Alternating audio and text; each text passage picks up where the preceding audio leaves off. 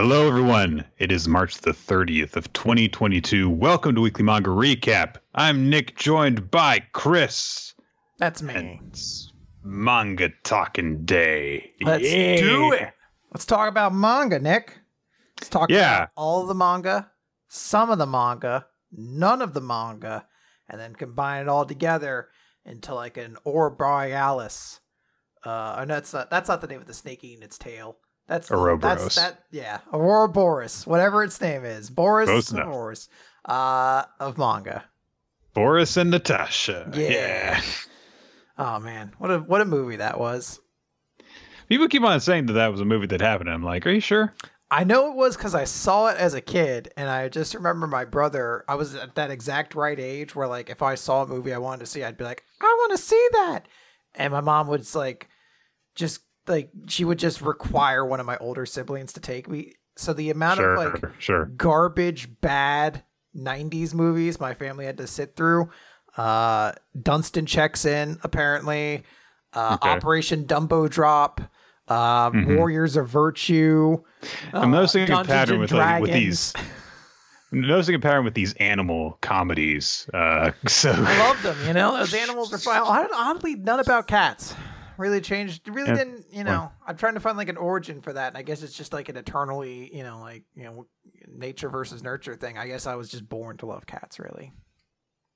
Garfield the movie came along too late. Actually, Garfield, I did read a lot of Garfield comic strips as a kid. So did they have book it challenges where you were that Pizza Hut sponsored? I don't think so. No. Okay, so it was like a thing where they wanted kids to like read over the summer. And I forget how many you had to read, but you had to read a bunch of books. And the idea was you would fill in all the names of all the books. You'd submit it, and when the new year started, if you filled it out, you finished your book of challenge, you got a free personal pan pizza. And to get that free personal pan pizza, I just put a bunch of Garfield books down. But here's the tip. You don't put Garfield down. You just put the title of the book. So like large and in charge, something like throwing your weight around, tipping the scales. By James Davis. Yeah, exactly. That's how you did it. Look, what Pizza Hut worker is going to care anyway? Yeah, no. Who's going to stop me? It was a free personal pan pizza, But that was that was like the highlight of my early school years. So. Yeah, there are actual kids novels that Jim Davis wrote. They're based on Garfield. It was Garfield's Pet Force, where he literally.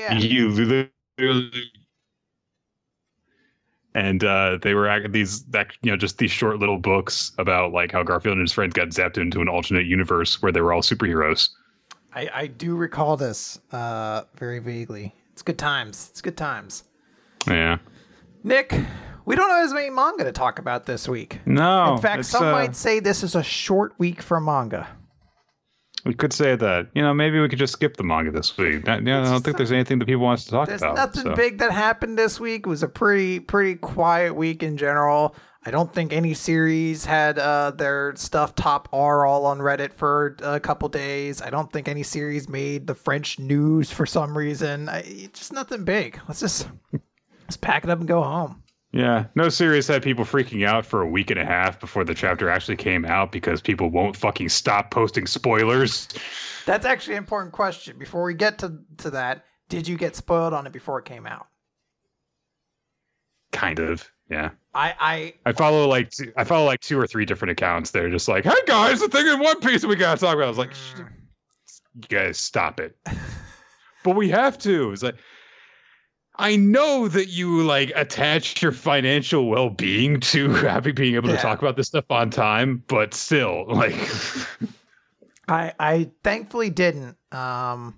I don't follow many people who did it. I did find it a little amusing. One person in our Discord got spoiled by not safe for work art that someone posted. I was like, that's kind of an amusing way to get spoiled. But I almost did because I have a local friend, one of my former D&D players who reads One Piece. And he just texted me, "Holy shit, did you read this? Did you read the synopsis or whatever?" And this was like Friday. And I thankfully very quickly messaged him like, no, I'm waiting for the official release or whatever. And he was just like, oh, well, I don't even know if these leaks are real or whatever. So I didn't get spoiled there, but it was almost a dude. Cause he did. I remember when the one chapter came out where Odin, quote unquote, was at the end. He did text me before that chapter came out. He's like, holy shit, what do you think Odin showing up again means? I was like, you cocksucker. I hate you. Oh. Well, anyway, that's it for One Piece. So Yeah, let's talk about the everything. other series. You know, we covered everything we're going to say about One And Piece this week, talk guys. about One if you're only here for the One Piece discussion, check in 90 minutes, I guess. But don't do that. No, we got so many wonderful series to talk about. Not as many as usual, but Yeah. a lot of series to talk about. Stay around for Akane Banashi and Undead Unluck and like these good series. Yeah, actually good stuff. So I guess let's kick off though with My Hero Academia. It's chapter number 349, Battle Flame, with one of the cool comic book style cover pages. So you can see Miroko's artificial limbs color scheme. Yeah, that's actually pretty cool. Once this happened, I was like, all right, I'm down with this aesthetic now. I thought it was kind of dumb before that you would just go and pick up like different robot arms and stuff like that. But I was like, once I saw it, I was like, you know what? It's kind of awesome. And Miroko does definitely seem like the kind of person to be like, well, if I'm going to have an artificial arm, can it have guns on it? Why wouldn't it, right? Yeah. I mean, aren't you like a hand-to-hand fighter? I want a gun. Yeah.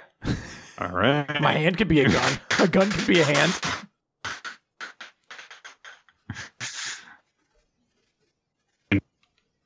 What if I punch bullets into people? Exactly. So Deku has managed to get away from Toga because, there were other people on the island with them to distract her. And he is trying to fly over to where the fight against Shigaraki is taking place. But he is immediately running into a problem, which is that, yes, he's got all these very helpful quirks now to make his travel there possible and quick, because he can fly and he can go and he can, build up kinetic energy and burst forward quickly. But he's like, I don't have any buildings that I can swing between with my spidey webs. I mean, my black whip. So I just have to use this much more like tiring and not very effective means of travel instead. So a bit of a justification for why he's not just there immediately. Yeah. And there's going to be a bit of a running across Snake Way to get to fight the Saiyans sequence with That's them. a good reference. Thank you. So he thinks about the points like, okay, well, I could use full 100% to get there, which was, of course, the thing that he used to defeat Lady Nagant. But presumably he's thinking like that'd be really, really big waste of energy. And one of the previous vessels, which I think is the third, says, don't lose your head. It's clouding your judgment. Those reinforcement parts, which are the bits of equipment that he's got from Hatsume, can't withstand one for all at 100% power. And are you just going to get hurt before you reach the battlefield? So that's the big reason why you can't do it. Or did you attempt to use my meta ability? I thought I told you that was meant to be your last resort. Suffocation, no breathing. So, building up another power the deck is going to use. His ace in the hole. Yes, his super ace in the hole. This one is what other powers does Spider-Man have? If they go with Miles Morales, he has like a toxic touch. That's or something true. like that. Or Spider Girl could turn her stickiness power into a repelling power as well. Spider Gwen, I believe, can travel through multiverses or something like that. So we could like go to different multiverses to get other Dekus, because that's a big thing right now. Metaverses are a big thing right now, or multiverses rather. Metaverse sucks. No one cares about that. Multiverses are awesome. This episode paid for by sponsored by Facebook or whatever it's called now. Meta. It's also garbage. So essentially, he gets a lot of coaching from the third vessel, just saying, it's like, hey, chill. have faith that your friends can handle this situation, because if you just push yourself, then you're not going to do yourself any favors when you actually get to the battlehead. We cut back to the island where Uraraka and Tsuyu are getting ready to square off against Toga. And Toga's like, yeah, I don't think that he would have been able to ignore her for very long. And then she thinks to herself, plus, I can't stand the thought of a secret my friend holds dear being revealed like that. So, presumably, Tsuyu knows all the fuck about Uraraka's having a thing for everyone Deku. does, right? Shouldn't everyone with a brain realize what's going on?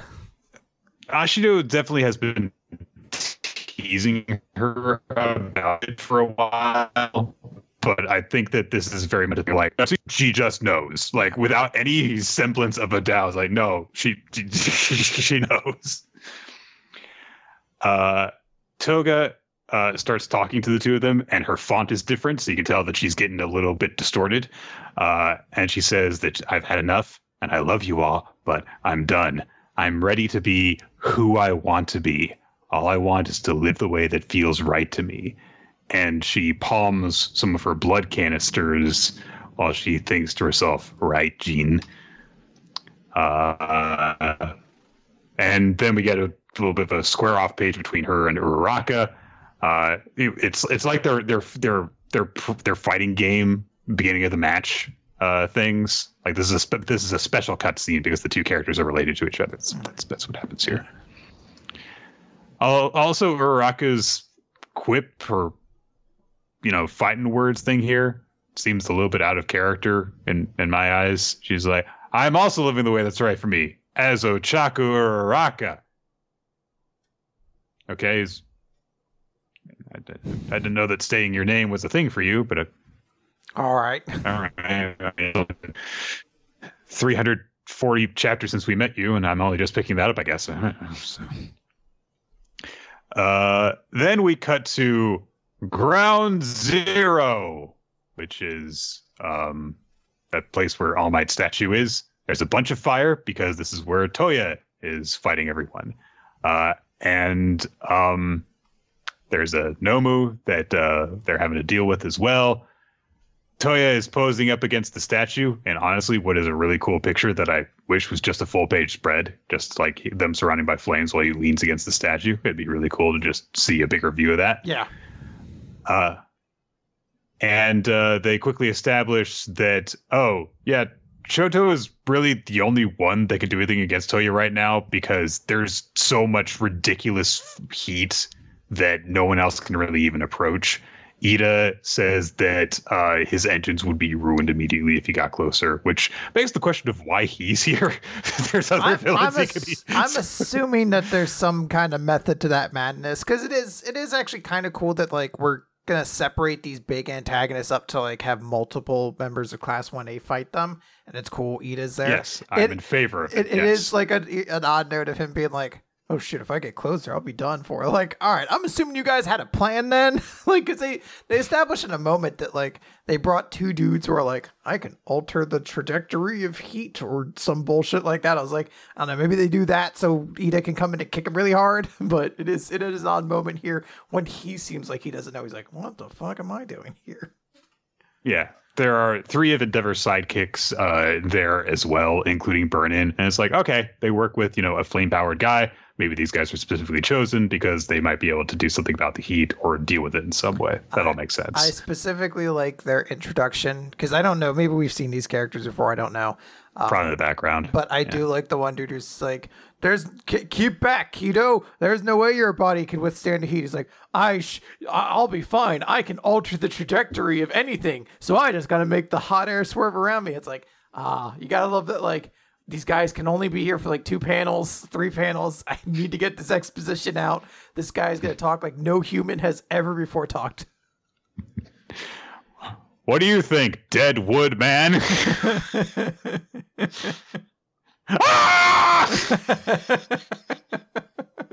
Why did you bring me here?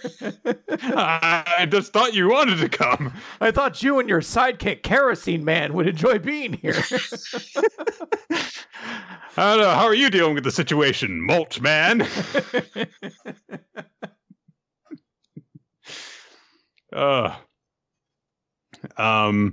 So meanwhile, somewhere in a different fight, Birthday Candle Man is just like, oh, why didn't I get to go to the Daffy fight?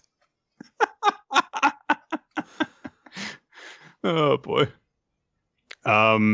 They exchange words a bunch. There is yes, some very awkward power introductory speech stuff. And then Burnin says some stuff saying like, oh, and hey, we're in this situation, Shoto, because the old man told us to come here with you. So you've got our full support. I mean, yeah, thank you. But okay. And then he says to Toya, I'm not here on anyone's orders. I'm standing here now because I made the decision to stop you. And Toya's like, well, yeah, because you're a little pawn for Dad. I guess he didn't really negate his point. That's a good point. So... but Shoto does still bring the point like, yeah, but if I were to just try to ignore you and go on to keep trying to be a hero, then that wouldn't be good either.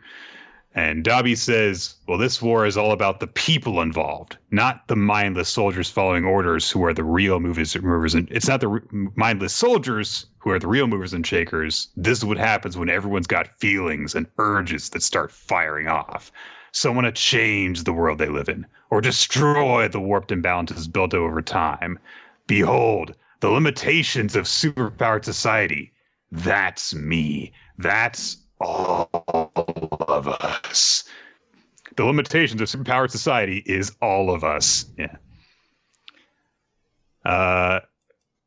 Shoto says, hey, so when your fire went off and it looked like you died when we were kids, why didn't you just come back home after surviving?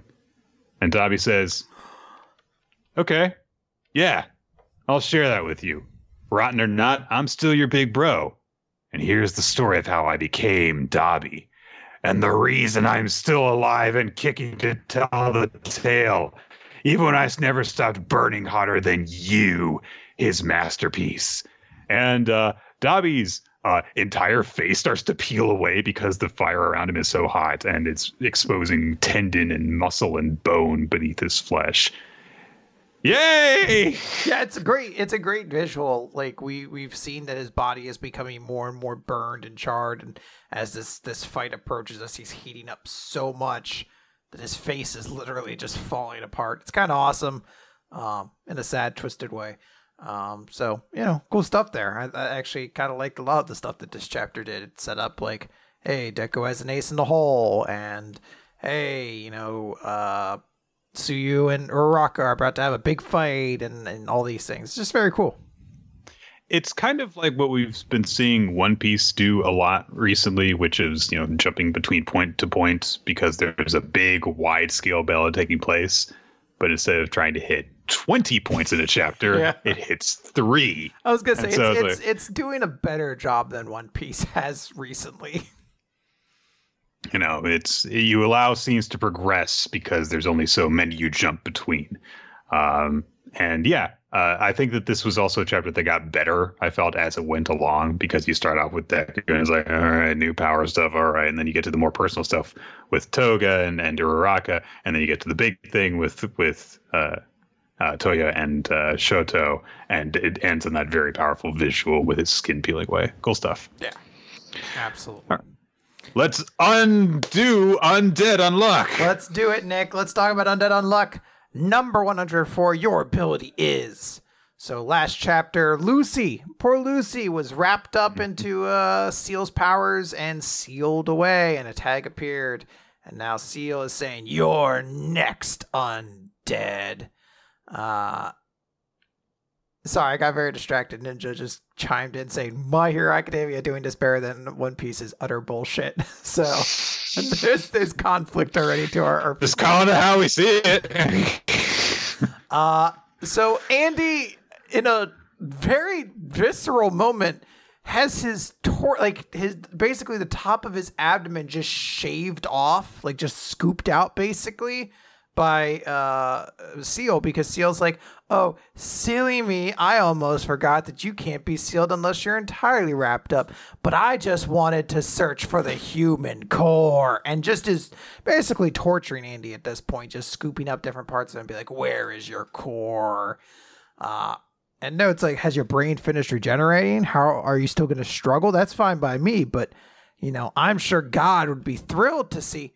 Shoo. And Seal sneezes, and then he's like, "Ha! I guess even UMAs can catch a cold." And Seal looks down and sees that there's a new tag on him that says "unhealthy," and Andy says, "So that's why. In that case, make way, I'm coming in." And he slams himself into one of Seal's sealers and gets sealed on purpose. He just says, "See you later, Seal," and Undead has been sealed. So, of course, Seal is very much like, that's weird. What a weirdo. He was weak. I can't imagine why God bothered sending me here, but I'll use my power to unify the UMAs. And, oh, hey, there's someone else here. I'm going to go deal with them. And heads off in the direction of the castle. Inside of Seal, we see Andy and the various other UMAs and Lucy, who have all been kind of like gooped up against the wall. That's how it's represented, as you've been sealed. And Lucy has woken Andy up by shouting "Mister," and he's just like, "Oh, hey, so you're alive after all. Sorry, I ended up losing. Oh, this is what it's like inside a seal, huh? I can't move." And Lucy is apologizing because she's like, "If I hadn't jumped in, you wouldn't have gotten caught. I mean, you're so strong, I shouldn't have gotten in your way in the first place." And Andy adds "I thought that I needed to," or she says, "I thought I needed to save you." And Andy's like, "Well, I was taking a loss back there anyway, so it's all good." And he notes "What are you talking about? You're way stronger than I am. Oh, by the way, I never introduced myself. My name is Andy, and I'm the negator of death. And a negator is someone who can negate a specific kind of rule. And you're a negator yourself." And Lucy gets real excited. She's like, "Wait, I am? I have superpowers like you? Can I fly? Can I shoot eye beams? Can I talk to fish?" Even better. You negate any and all forms of healthiness in yourself. You're unhealthy." And I love that there's a single panel of the cosmos behind her. She's like, "This sucks. This fucking blows." I would like to give a special thanks to Erie Gray in our Discord, who pointed out the name pun for unhealthy. I can't remember to exactly reiterate it here, but basically it's a pun on the Japanese way of saying unhealthy. Sounds a little bit like Lucy. Unherusi. Ah, okay. Yeah. So Andy just says, "Nothing I did put a scratch on him, but you managed to blindside him. And that was a big deal." So I love that she shouts, "Then let's trade." He's like, "No." I don't want your power. I don't want your shitty power. So she just is kind of shaking in anger. "This sucks. I'm sorry, Mom. I'm going to be stuck like this forever." But Andy looks down and sees there's this giant kind of glowing core. And he's like, "What is that thing?" And Lucy says, "Well, it seems that if you touch it, your powers go to the outside." And he's like, "Wait, does that mean you touched it?" She's like, "Yeah." He's like, "How?" And we see one of the UMAs get kind of ripped from the wall and slammed into the core so that Seal can use the powers. And Andy's like, "Oh, I see. When your ability gets used, you get pulled away by that thing, huh?" And she's like, "It seems like it's hot." He says, "Seems? Didn't you touch it?" She's like, "Oh, no, I didn't. But when I was about to get caught, or Andy says, "But when I was about to get caught," she's like, "Yeah, it was shining and pretty. So I went to it and touched it like this." And her ghost is pulled from her body. She stretches it out and touches it to the core. And we see Seal sneeze in real life. And we end the chapter then with Seal arriving at the castle where Ruin is and says, "You're the one who is given the powers of regulation just like me, the one who will be king of negators." Yeah, and Ruin is just kind of killing people. Yeah. Ah! Hey, look, I clawed this dude's face off. I'm awesome. It's good to be me. Ah! That was a nice little chapter. Getting to make another Dragon Ball reference, the Majin Buu solution in here. But I I really, really like the part where Lucy extends her ghost out. It's just like she looks so much like healthier in the ghost form, and it's nice to get that visually represented so that, you know, like, oh yeah, no, you can easily see the difference between her physical form because of her weak, unhealthy body and her spirit, which is seemingly also like happier. So yeah, it's and also it's just a cool pose, you know, that she's oriented and stuff. It looks nice. Yeah. So. Oh yeah, absolutely. It's a very cool. I do love the reveal of her power to being unhealthy, and it's just very like, I just love exactly how it's dealt with in the series of her being like, this sucks, I hate this, and like having a momentary good conversation, her being like, let's go on trade powers. Like, no, absolutely not. Your power blows. And I guess, in a way, her power did cause misfortune for her, because if she hadn't been unhealthy, then her and her mom wouldn't have been confined there when the horror broke out. So, yeah. Yep. Being unhealthy sucks, even when it's not caused by God. So yeah. Thanks, God. I'm sick forever. All right, Nick. Let's talk about Eden Zero, Chapter 185, Corroded Arena. Nothing to say about the cover page this week, because who cares about Xiaomei? Not Ursa was stabbed in the stomach. She's done for. Ziggy uses gravity power, sends her into a wall, comes up, just starts fucking punching her really hard. Talks about like, oh, your naivety has brought the death upon you. She starts falling. He launches himself down, does this big attack called Gravity Comet, which I guess is supposed to be a very, very devastating attack. But before Elsie can be killed, she is swooped in and saved by Justice. A moment at which, when I read this chapter, because in all disclosure, I didn't get the chance, I should say, I forgot to read this chapter until right before we recorded the podcast, so I don't have a ton of thoughts on it, but like about 10 minutes before we started like recording or streaming, I read this chapter, and in this moment, I audibly was like, like, it was like, yeah, of course he fucking shows up. Why else? Like, what else would happen? But of course, you know, the sworn enemy of Elsie saves her life. So why did he do it? Because he wants to be the one to kill her. But instead of saving her so he can then just like stab her in the heart, like to just kill her immediately, he's, I guess, gonna protect her so he can kill her down the line. I don't know. It's very dumb. Urza does try to clear up. These two are clearly made for each other, considering the way that Elsie also went to Ziggy and was like, I'm going to kill you, but I'll let you go this one time because I owe you. They're both very dumb. She does just note, it's like, oh, you probably found out that I'm here because of Feather. Ziggy asks Acnoelia to follow them. And Acnoelia is like, didn't you say you wanted to finish Lady Elsie? And he's like, I don't care. I stopped caring about her. But Acnoelia is like, I don't take orders from you. And he's like, fine, call it a request. Just do it. And she's like, okay, but do remember this. Yeah, she's like, if you ever betray my children, we will devour every last machine on this planet. Which again begs the question, what are dragons? Are they robots? Are they spaceships? Are they what are they? And I just love Ziggy's like, oh my God, fine. I mean, he says just like casually, like, you are a difficult woman. But in his mind, he's like, fine, whatever. Oh my God, I get it. You got all this annoying bullshit. Jesus. The Edens 1 runs into Dead End Crow. They're like, holy shit, he's really, really big. Holy's very excited. We cut into the core of the planet where the main group is traveling. And Homura is like, hey, can I get a different outfit? I don't like this one. The boob window's stupid. And Shiki's like, yeah, I'd like a better outfit too. So Wise gives them back their original. And then there's, of course, a joke where he gives Rebecca a very scantily clad outfit. And it's very dumb.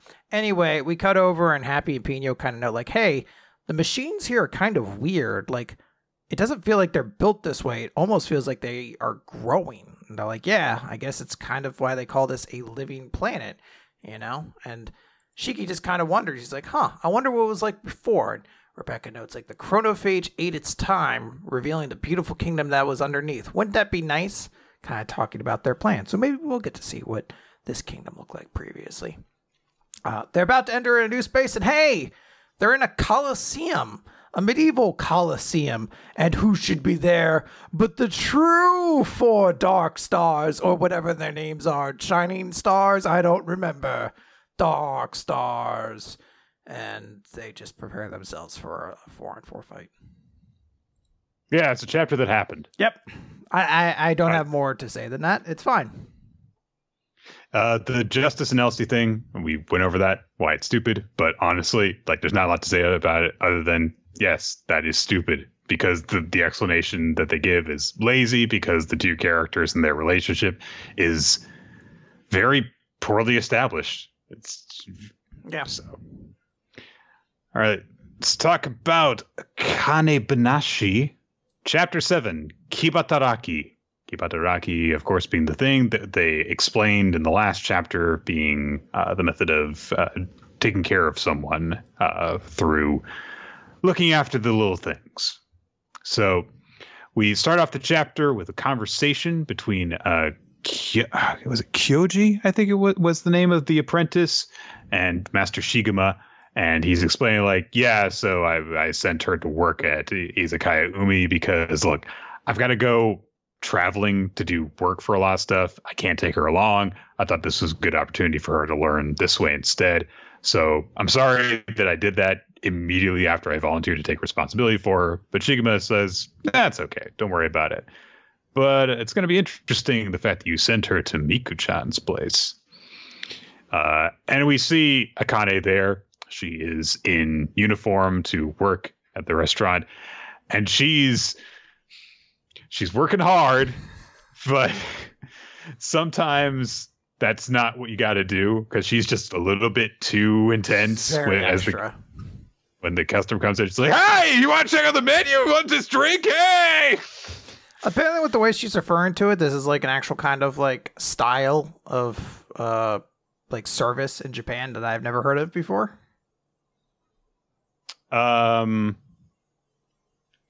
Yeah, I forget. think so. She says it a little bit later.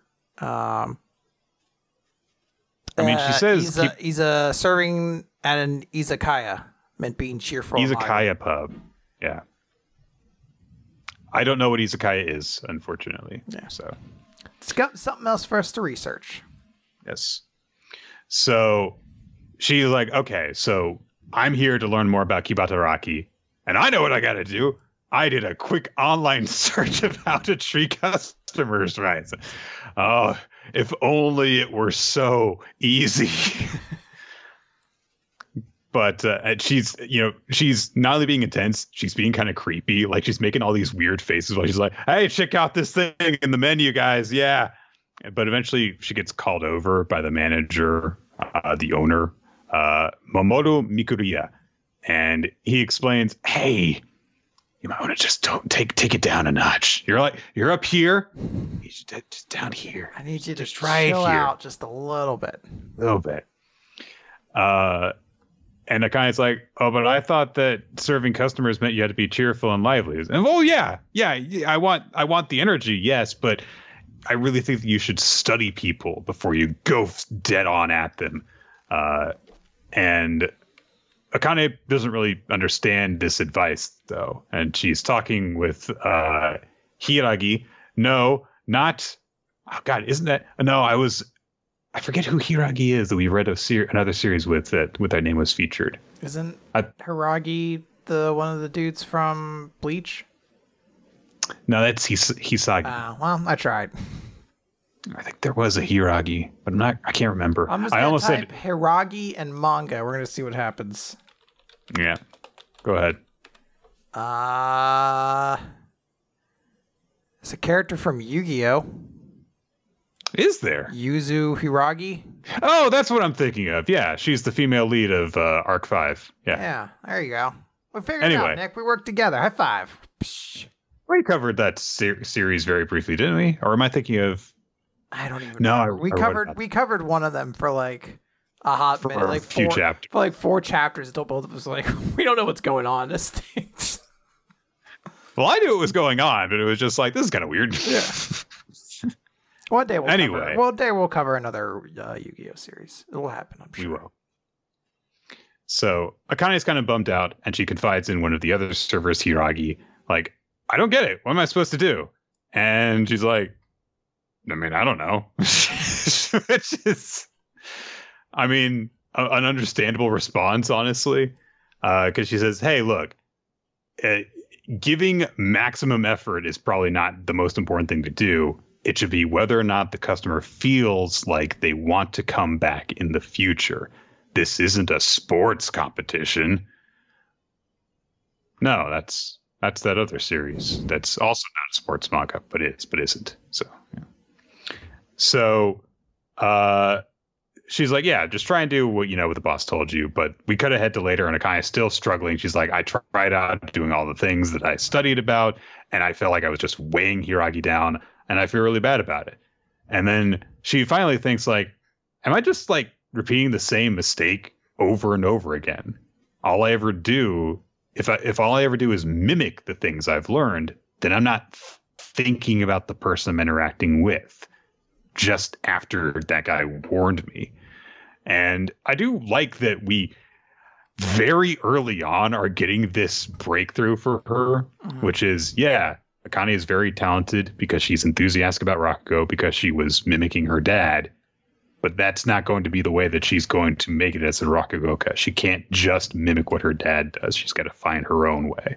I like the lesson as well of like, yeah, this isn't a sports lesson. Like, you're not winning a competition through the toughest grit and determination you can. You're trying to actually entertain people and like bring them in and make sure they repeat regularly. Like, that's what you're actually going for. It's a very different kind of mentality, and I do like that. And the fact that it is not a repetitive task is one of the reasons I hated doing it for work. Difficult to find a comfort zone, in my opinion. Some people are much better at it than me. So, she runs into the Miko, the owner. And he's like, oh, hey, are you getting used to the job? But, I'm sure that, Kyoji was asking a lot of you when you did this. And he says, like, oh, yeah, Kyoji's a regular here. He doesn't drink. He only orders orange juice. But as they're talking, Akane is like, hey, so what can I do to be considerate of others, to perform Kibataraki? I can't even make the first rank of Rakugoka if I can't do this. And Kyoji says, well, actually, that's something that I learned from Rakugo. It wasn't like I got a personal lesson or anything, but, I've always been a fan of Rakugo, and I went to all these performances, and I went to see one of Master Shigemo's performances once. And it was like he could read minds. Every time I expected to laugh or cry, he would deliver that emotion with precision timing. It was so comforting to watch. And it made me wonder if I could do the same thing. So I played around with the timing of when to serve food. I tried out different ways of interacting with my customers. And it kind of like, oh, wow, that's incredible. And he says, it's not really special. Everyone wants to feel like they're treated well. If you want people to enjoy your story, you need to understand what they enjoy. Focus on the other person rather than putting yourself out first and foremost. You're still young. It's not worth agonizing over. Just try out different things. And if you fail, that's all right. Isn't making funny stories out of failure one of the best parts of Rakugo? Aww. This was so cool. Yeah, Just this little speech he gives. It was like, hey, here's the lesson Akane's supposed to learn, and also like 3 more that seem like they're going to be key to the series. Hey, failure is actually an important part of the creative process and should be encouraged and empowered and things like that. And then maybe when Akane enters the big giant competition at the end, she can learn nothing and just fight her rival at the very end. She just gets out her dual disc. All right, I've come here. She can go back on all the lessons about forging your own path and just make whatever food everyone else made. Sorry. But this is a big breakthrough for Akane. She finally feels like she's understanding it. And at that moment, Hiragi comes in and is like, hey, boss, I need your help with something. And she leads them to this guy who is speaking a different language, and I apologize, I don't recognize this language myself. I think someone said it was Mongolian. I would definitely shoot for somewhere in one of those areas in like main continent Asia. Yes, but yeah, they're like, yeah, that guy's not speaking English. People are saying so I don't know what to do. now. So, oh yeah, that makes sense actually when I look at okay. So, Akane approaches him, and she's like, okay, what's this guy want? And she realized, like, okay, he's got the menu, so he's asking for an explanation. He must be trying to order, but he can't read Japanese, and there are no pictures of the food. So how do I explain this stuff? So she like points at, one of the items, which is bottle of beer, and she mimics pouring a bottle of beer and drinking it and getting drunk. And the guy will say, oh, beer. And she's like, yeah. And basically she like uses her Rakugo skills to essentially pantomime the different items on the menu until he starts getting it. And so then he's able to actually order stuff. And then at the end, the guy says, thank you. He says arigato. So, he tries to say thank you in Japanese, and he's got this very happy expression on his face. And I love Akane is just like, oh, yeah, you're welcome. Like, that's so relatable.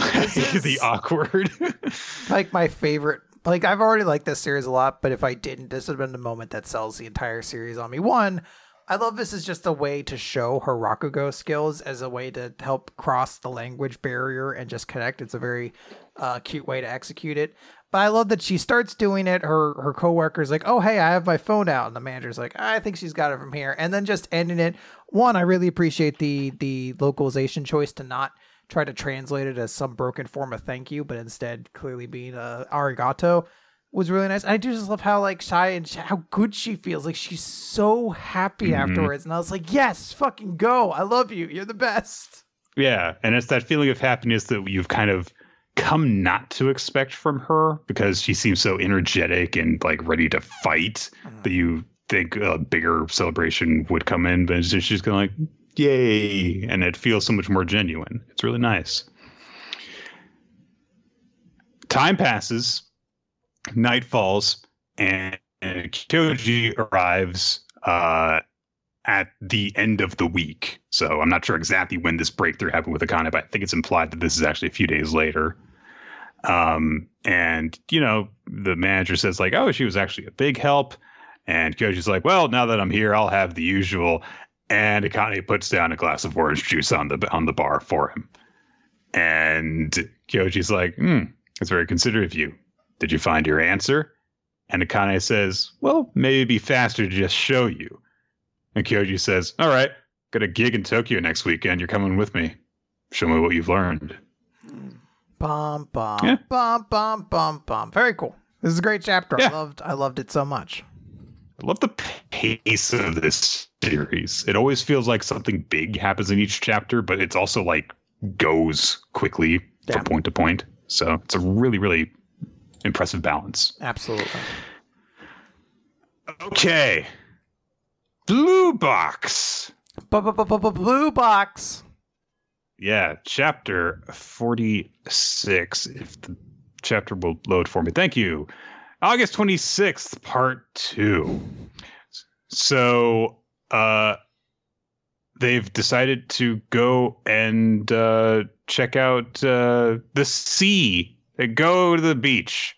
And Taiki is just like, oh man, I used to come here all the time in elementary school, but it's too late in the day to go in the water. Chinatsu's already kicking off her shoes and socks and goes in the water. Like, stop being no fun, Taiki. Fuck you. She's splashing in the water. I will say, though, I definitely get Taiki's point. Beach gets fucking cold really easily. Yeah. So she goes and splashes around the water. And Taiki agrees to come out and join her. He takes his shoes off and stuff. And then he notices that she doesn't have her wish ribbon on anymore around her ankle, which, stop staring at that girl's feet, Taiki. Stop it. And she says, it fell off. And they're like, I guess we overloaded it with too many wishes, which, that was actually a really big dramatic thing when that happened, considering that was when she missed her shot. So, and Chinatsu does look kind of sad very briefly. And then she splashes Taiki with water. And Taiki's like, well, why'd you do that? Oh, because you looked out of it. So they start splashing each other. And we kind of cut over to some older who are just like, they're acting like kids, huh? These guys look like they're 20. Like, yeah, but that, I mean, don't you remember that was kind of a thing? Like when you reach like 21 or 22 and you looked at like teenagers, you're like, oh, youth passing me by. And then you get older, you're just like, 21 is a baby. You're a child. You should be allowed to drive. You need a car seat. You're that young.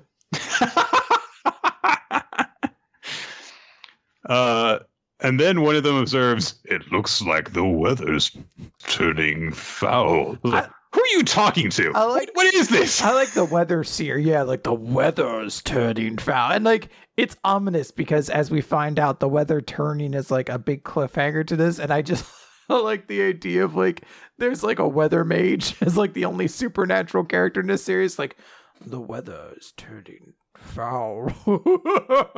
Enjoy your summer, teenagers.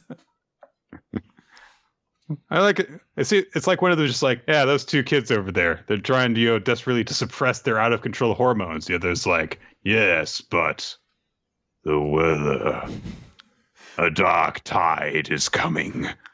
Clouds gather. Dude, I'm just. There's two teenagers splashing over there. What are you doing? The longer they pay attention to them, too, the creepier those two get. Like, they need to...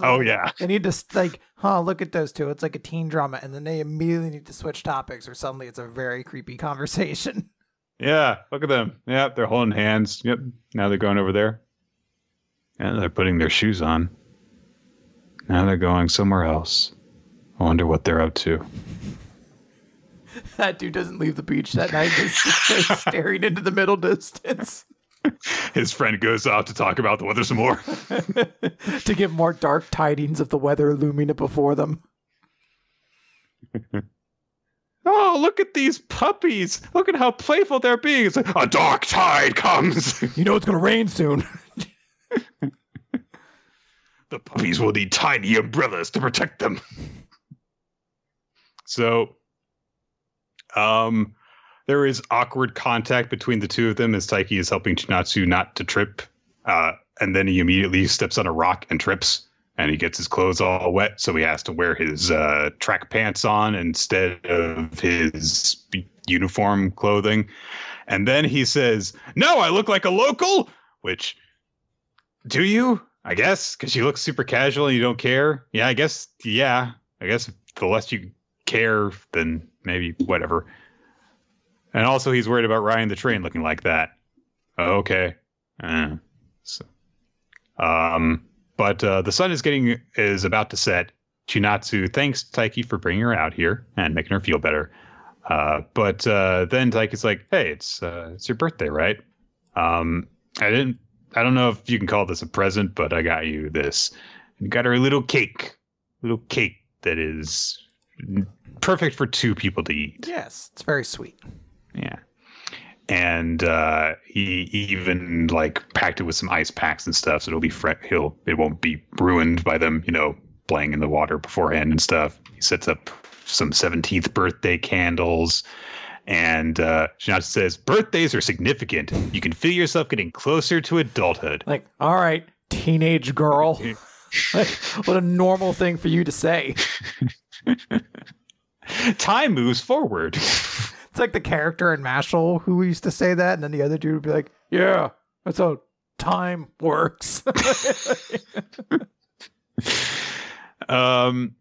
And they also established when Taiki's birthday is and stuff, and she says, hey, right now you're 15 years old still, so we're 2 years apart.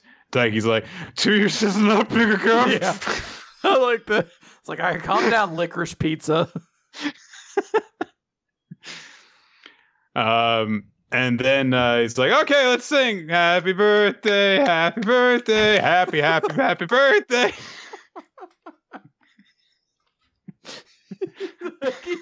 He's still really distraught over the 15-year-old comment. He just forgets the words. Happy birthday to happy birthday. Oh, please see me as a legitimate chance of being a romantic partner. Happy birthday. Oh.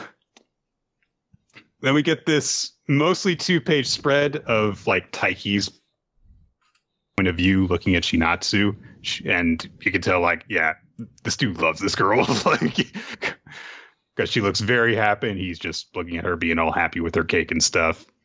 And then as they finish the song, the wind blows the candles out. So I guess Shinatsu doesn't get a wish. It's not really a birthday then. Yeah. You fucked up, Taiki. You don't deserve to go out with her. You didn't protect the candles and her wish. Well, good job bringing all those ice packs, stupid. Why didn't you bring something to stop the wind? And that's when the weather guy comes around like, the dark portents have come true! Really? That's what all that was about? Was wind blowing out the candles while they're on a fucking beach?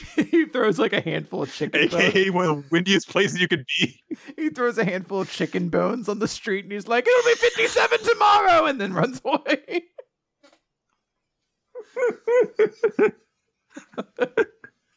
I hate this dude. 70% chance of humidity. It'll be so intolerably humid, but it won't rain.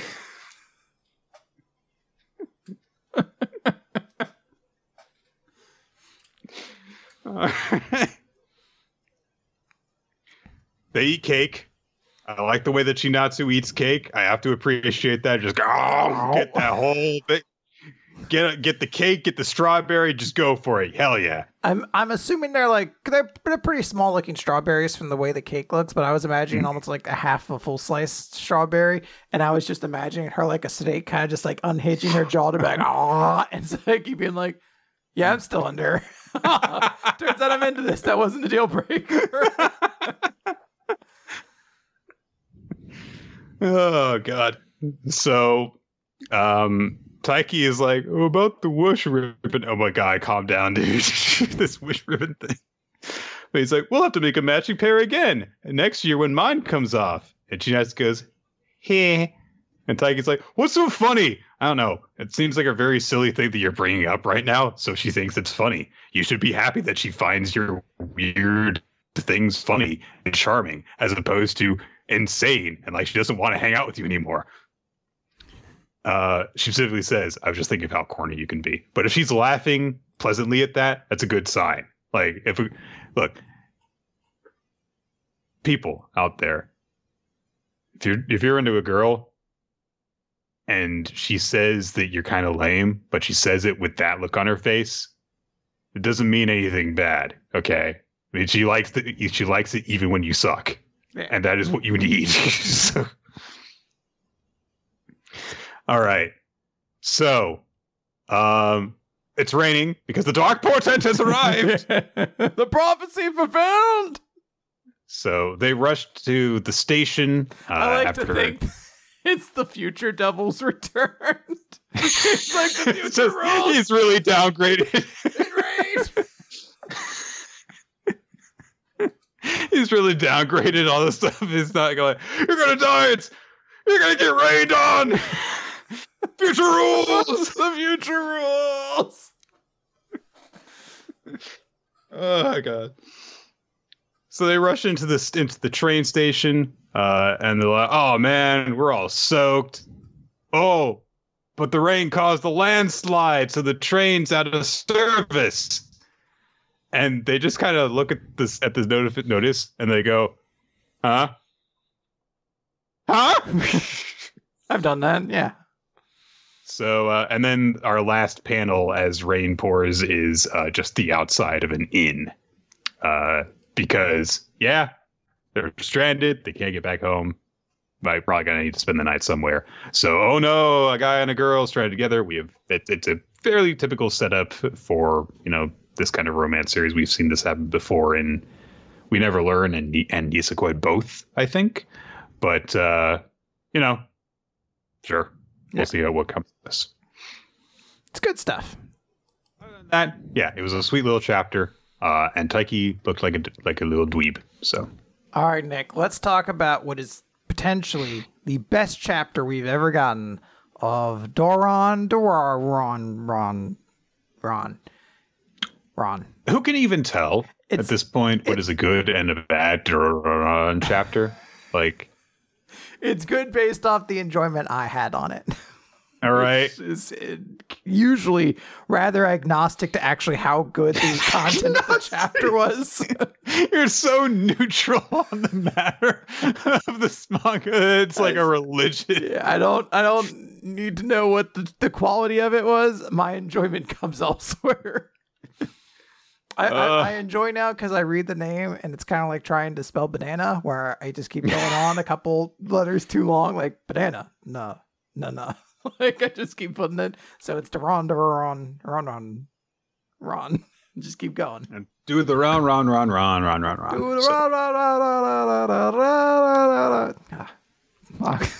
Aquatine Hunger Force when you weren't high is a strange thing. Plan Guts is the name of chapter 16. Dora has come in to save his stupid fanboy buddy, and the giant drinking Izanagi guy is just like, I'm gonna eat your brain. And he's like, oh yeah, blood. I love it when blood sprays everywhere. It makes the meal taste good. Wait, that's my blood. Nick, I have to pause here and give credit where credit is due. It took 16 chapters, but this was the first genuinely very funny moment of Doron, where it's just this bad guy being like, I'm going to feast on your brain. Oh, he's vomiting blood. Oh, it's splattering everywhere. And, oh, it makes the meat all this. Wait a minute, that's my blood. Like, I was like, I legitimately got a laugh out of that. Maybe it's because it's the first time a joke in Doron was paced like an actual joke. Because it could have just been him like, oh, he's vomiting blood. Oh, it's my blood. Like, it could have been immediate. Yeah, in the same panel. Yeah. I mean, I'll give it credit. Yes, it's actually, there's an actual beat for the joke here. So, well done. Unfortunately, I didn't know exactly what was going to happen. Yeah. And I was like, all right. But at least it told the joke properly. So. Yeah, I still laugh at that dude doing the skeleton bone joke every time I see it, even though I know where the punchline is. It's great, you know? Yeah. Bones. So. Spare ribs, Nick. His favorite snack is spare ribs.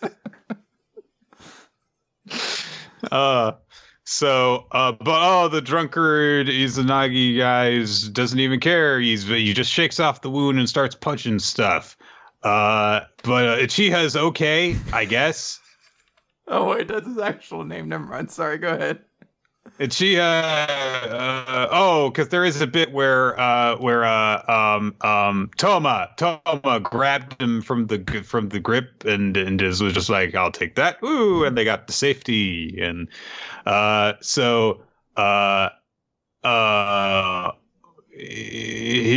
Hiragi? No, that's the guy with the Higuma? No, that's the wrong demon extermination one. Uji? I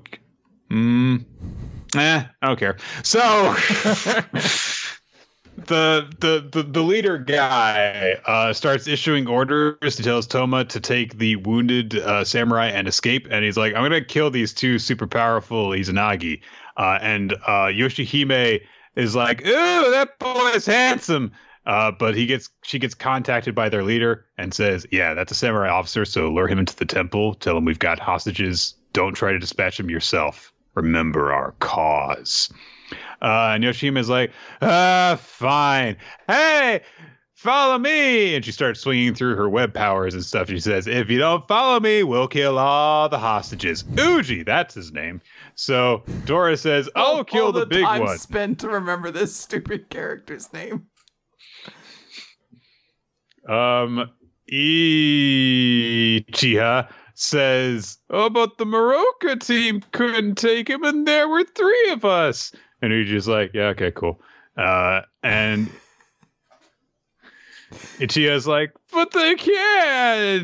And Uchi's like, I mean, weren't you like the guy who was a super big fan of Kusanagi? Now you're like, ooh. But he sucks now. Whatever. I saw He'll be him. fine. He blows. And he says, Toma, Dora, and Kusanagi are a strong crew. Show us what superheroes you are. He's like, well, Dora and Kusanagi are. I'm not actually too sure about Toma. I don't actually know. I guess he's here, an important character. So I guess he should be fine or something. I don't know. Look, this series is going to end in like 2 months, so we better establish like a good sidekick for Dora and Kusanagi because we got rid of the other one that they had for some reason. So. You gotta actually have characters to give epilogues to when you have to give your epilogue really suddenly. So like they can't just be like, here's what Dora went and did for 8 pages. They have to show other characters. The drunkard Izanagi takes a big old drink of sake and it powers him up because, he's like Soda Popinski. Yeah, exactly. And he mocks Kusanagi for being a human's pet. And Kusanagi's like, no, I'm not a pet. We're a partner. And Dora says, we're friends. And Kusanagi goes, we're friends. I truly cannot tell, was that moment meant to be a joke or actually a dramatic moment? Because I was like, surely you've picked up on it, right? Like, surely this isn't like, I understand the notion of like you could be best friends with somebody until they actually say it. You're still like, oh, it means something, it's real. But I was like, was it? Because I swear to God, I feel like he's told him he's a friend before. Like, the two of you fucking looked like you were fucking lovers when you saw each other on opposite sides of that one goddamn window. All right. Like, I literally thought it was supposed to be a joke the first time I read it. And I was like, I guess that's kind of funny. And now that I reread it, it's like, I think he's supposed to be serious there. Maybe. I don't know. Look, all I know is that at this point, I'm fucking sick of Kusanagi's stupid shit. I was like, oh, I'm so cute and positive. And I was like, I'm tired of it. I know Nick, that he's so cute. I don't give a shit.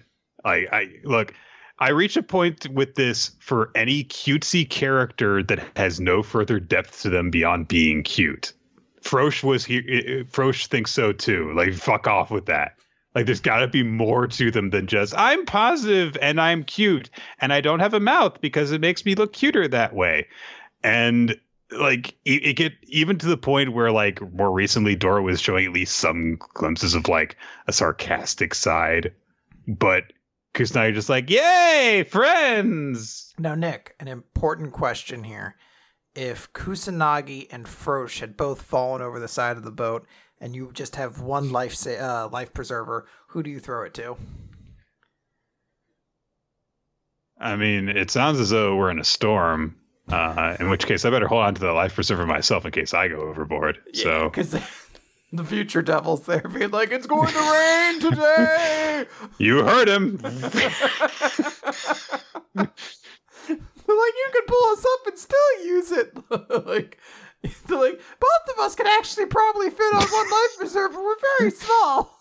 Like, now, why don't you, Kusanagi? Why don't you just turn into a life preserver?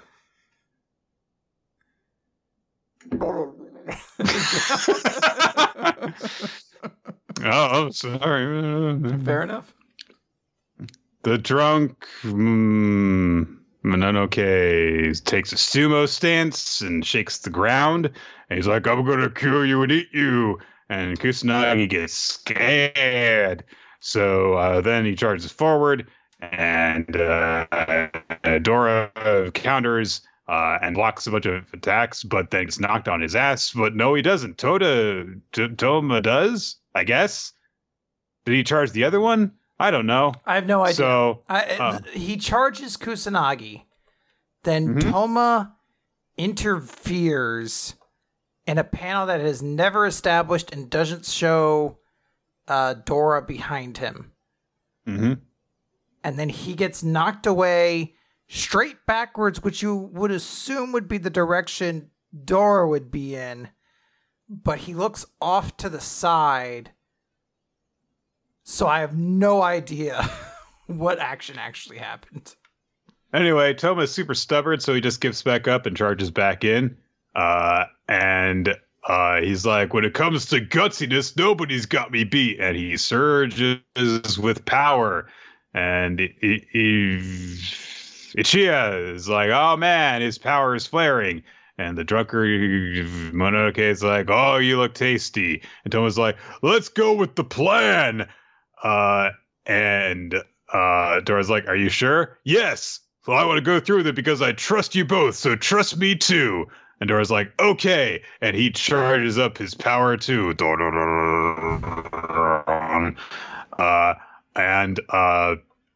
that's it. That's the chapter. They say some more things, but that's the end of the chapter. It's so exciting, Nick. There's so many cool things happening.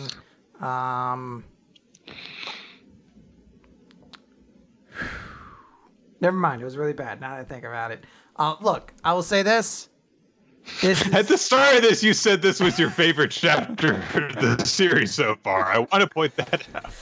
Yeah, I may have been lying. I will say this. This is potentially going to lead into what would be like the coolest chapter or moment of the series. Like these two together fighting a big Mononoke or whatever. This could potentially be the highlight of the series, considering it is very likely potentially going to be ending not too far off from now. So this might be the moment it could be remembered by.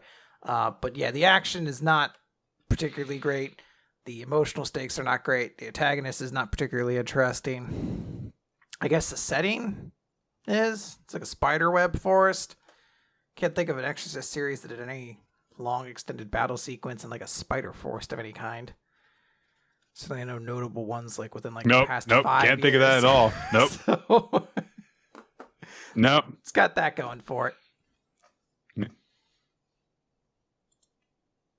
Okay. Oh.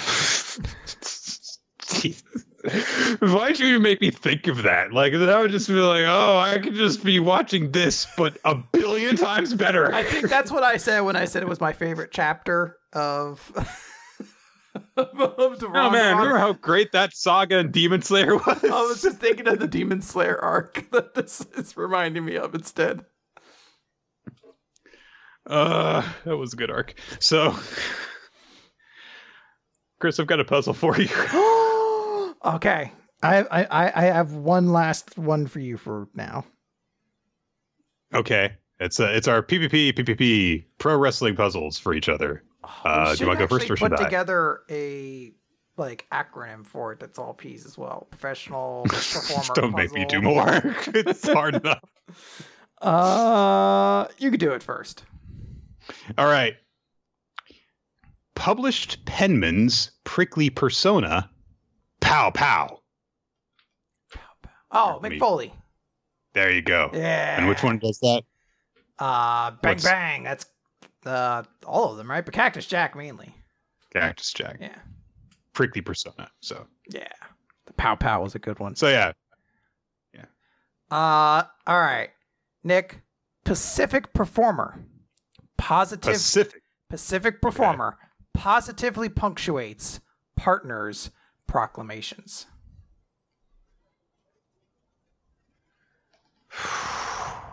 Positively punctuates partners' proclamations. Pacific. I know you were thinking of, but Pacific, yeah.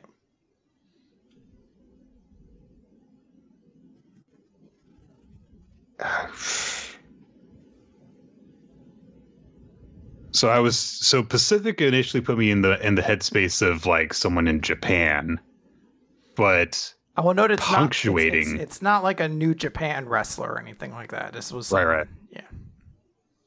Funaki. Yes. It is. Yes. Remember, he used to end all of his partner sentences by overdubbing it, going Indeed. Okay. I got Funaki. Okay. That's all I wanted. I got that clear. The ghost is lifted from the home. It's exited. The house is clean now. I can move on with my life. I wasn't super familiar with Kai and Tai, so I wasn't sure about that. So, all right, that was a good, clean Attitude Era one. So let's move forward. All right, It's PvP, chapter 26. It made it to chapter 26, and it honestly seems like it could stick around for a while. I think it's sticking around, Nick. Unremarkable day at the beach, which feels like a really mean review of Blue Box, honestly. So those just two kids. What is the beach? Who cares? Who cares? Yeah. We have a title page for this, which is actually just setting the scene for the chapter, which is Furusu in a one-piece swimsuit and a very, very, very cozy looking inner tube, just kind of standing there on the beach. And everyone's like, why are you complaining that it's cold? It's cold here because the weather is bad. And it's the end of September. I feel bad for poor Furusu, who's just like, I wanted to go swimming. I wanted to go swimming on the beach. Like, oh, this poor girl lost her competition, just wanted to go fucking swimming on the beach. And the guys with her are being real shitbags, basically. It's like, it's cold, it's the end of September. Why are you surprised? And Lily's like, you look good. Yeah. Yeah. And Lucky, his head is a star. I don't know. I'm not sure if maybe he's staring at Furusu. He is. Maybe he's looking at her right now, and he's saying, like, he's thinking, like, he's staring at her situation. Maybe potentially also being like, oh, wow, she's really cute. That's probably not. But he is looking at her kind of spaced out, and then he's like, oh, my goodness, take this. He's worried about her. He's a very considerate good boy. Yes. And I do really appreciate that everyone's just like, oh, you look good. Or it's like, ha, ha, ha. And he's like, are you cold? Here. So it's very nice of him. Dada Sensei complains about the fact that they have been driving. And then the other kids start pushing each other into the water. That's just it. And we do a flashback because Furusu has observed that Lucky doesn't have his technique down yet, so you're having him do exercises, right? But Dada Sensei says, but creating a fantasy you can experience is something I don't know how to do. What's he going to play at the competition? The Joyful Island. The inspiration comes from the painting, The Embarkation for Cythera. The French composer Claude Debussy composed this piece. Which is, of course, German for Claude the boy pussy.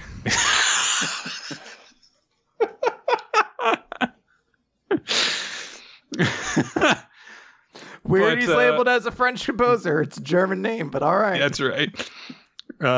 Lucky is thinking about this because it's like, okay, supposedly this is about an island where you can attain love and treasures. It's a really fun story about happy lovers going on a treasure hunt. But and it's in cadenza style and it's confusing, and I was told to play it however I want, and how do I do that? And then Furusu comes in, and as if reading his mind, she says, a cadenza can be improvised. They're often used in concertos. But for this part, you should use the pedal to sustain the sound, which this is really weird because this feels like the first piano playing lesson in the series. There's a period of time where you could, if you physically remove the panels from scenes, you could convince people that this was actually an art manga. Right. No, they draw things or something like that. But she says, yeah, so you use the pedal and you can do it to sustain the sound. On this bar, you do it at the start, or you could also use it later. But the way you do it can change the image completely. And she's leaning over him in order to demonstrate this. And he's like, you're kind of close. 6 feet, please. Just go. Come on, put your mask on, please. She likes you. Then she says, hey, let's go to the ocean. She says, apropos of nothing. I want to go swimming. But I can't wait to swim in the water. I'll bet it'll be great. I packed my inner tube. I got my swimsuit. It'll be great. You think we can go snorkeling? That'll be great. Oh, that's gonna be so. It's cold dope. here. It's cold here. Why don't you warn me? It'll be cold. Yeah, especially the person she borrowed, Melody, who she borrowed a swimsuit from. She definitely been like, Well, you're not going to need it because it's going to be really cold. You're not going to want to go in the water. Like, why did you let me borrow it then? Because I like seeing other girls wear my swimsuits. I don't know. That's the thing. So, I'm sure it is. So, in order to evoke a treasure island that is not of the world, they're going to basically do a little bit of sailing around. And Dada Sensei says like, Furusu said that she said that, he might be able to actually create it. A treasure island that is not of this world. Let's get started on our day trip to a remote island. The series is about playing the piano. So... But it's about exposing. They get on I a do ferry. love the ultimate lesson here, which is ultimately trying to be about like, hey, let's get Lucky some experience so he actually knows these things. It is very important to do those things as an artist. Yes. It's just like, any other artistic medium. If you want to be able to write stories about stuff, you should actually, learn about those things. Yeah. Hopefully, but, preferably by experiencing them. It is just interesting to see it because, like, you don't think of music that way. Or a lot of people don't, I guess, get into that headspace as readily as they do for writing stuff. Yes. So, Lucky says that it's scary because they're on a ship, and he says the Titanic sank. And not wrong. That one guy's, he's not wrong. The one kid who keeps on tagging along, even though he apparently contributes nothing to their entire group, says, "Are you afraid of the ocean, Lucky?" And Lucky's like, "People can't survive underwater." And Dada Sensei gets really annoyed at this. He's like, "No, that kid's right. The ocean's scary." I'm with him. But Dada Sensei is like, "Hey, you realize you're in a dangerous situation right now? You revealed past secrets about the Otogami. You have to beat Mimin, because if you lose, your father will crush you. The ocean's not scary like that. You can deal with that."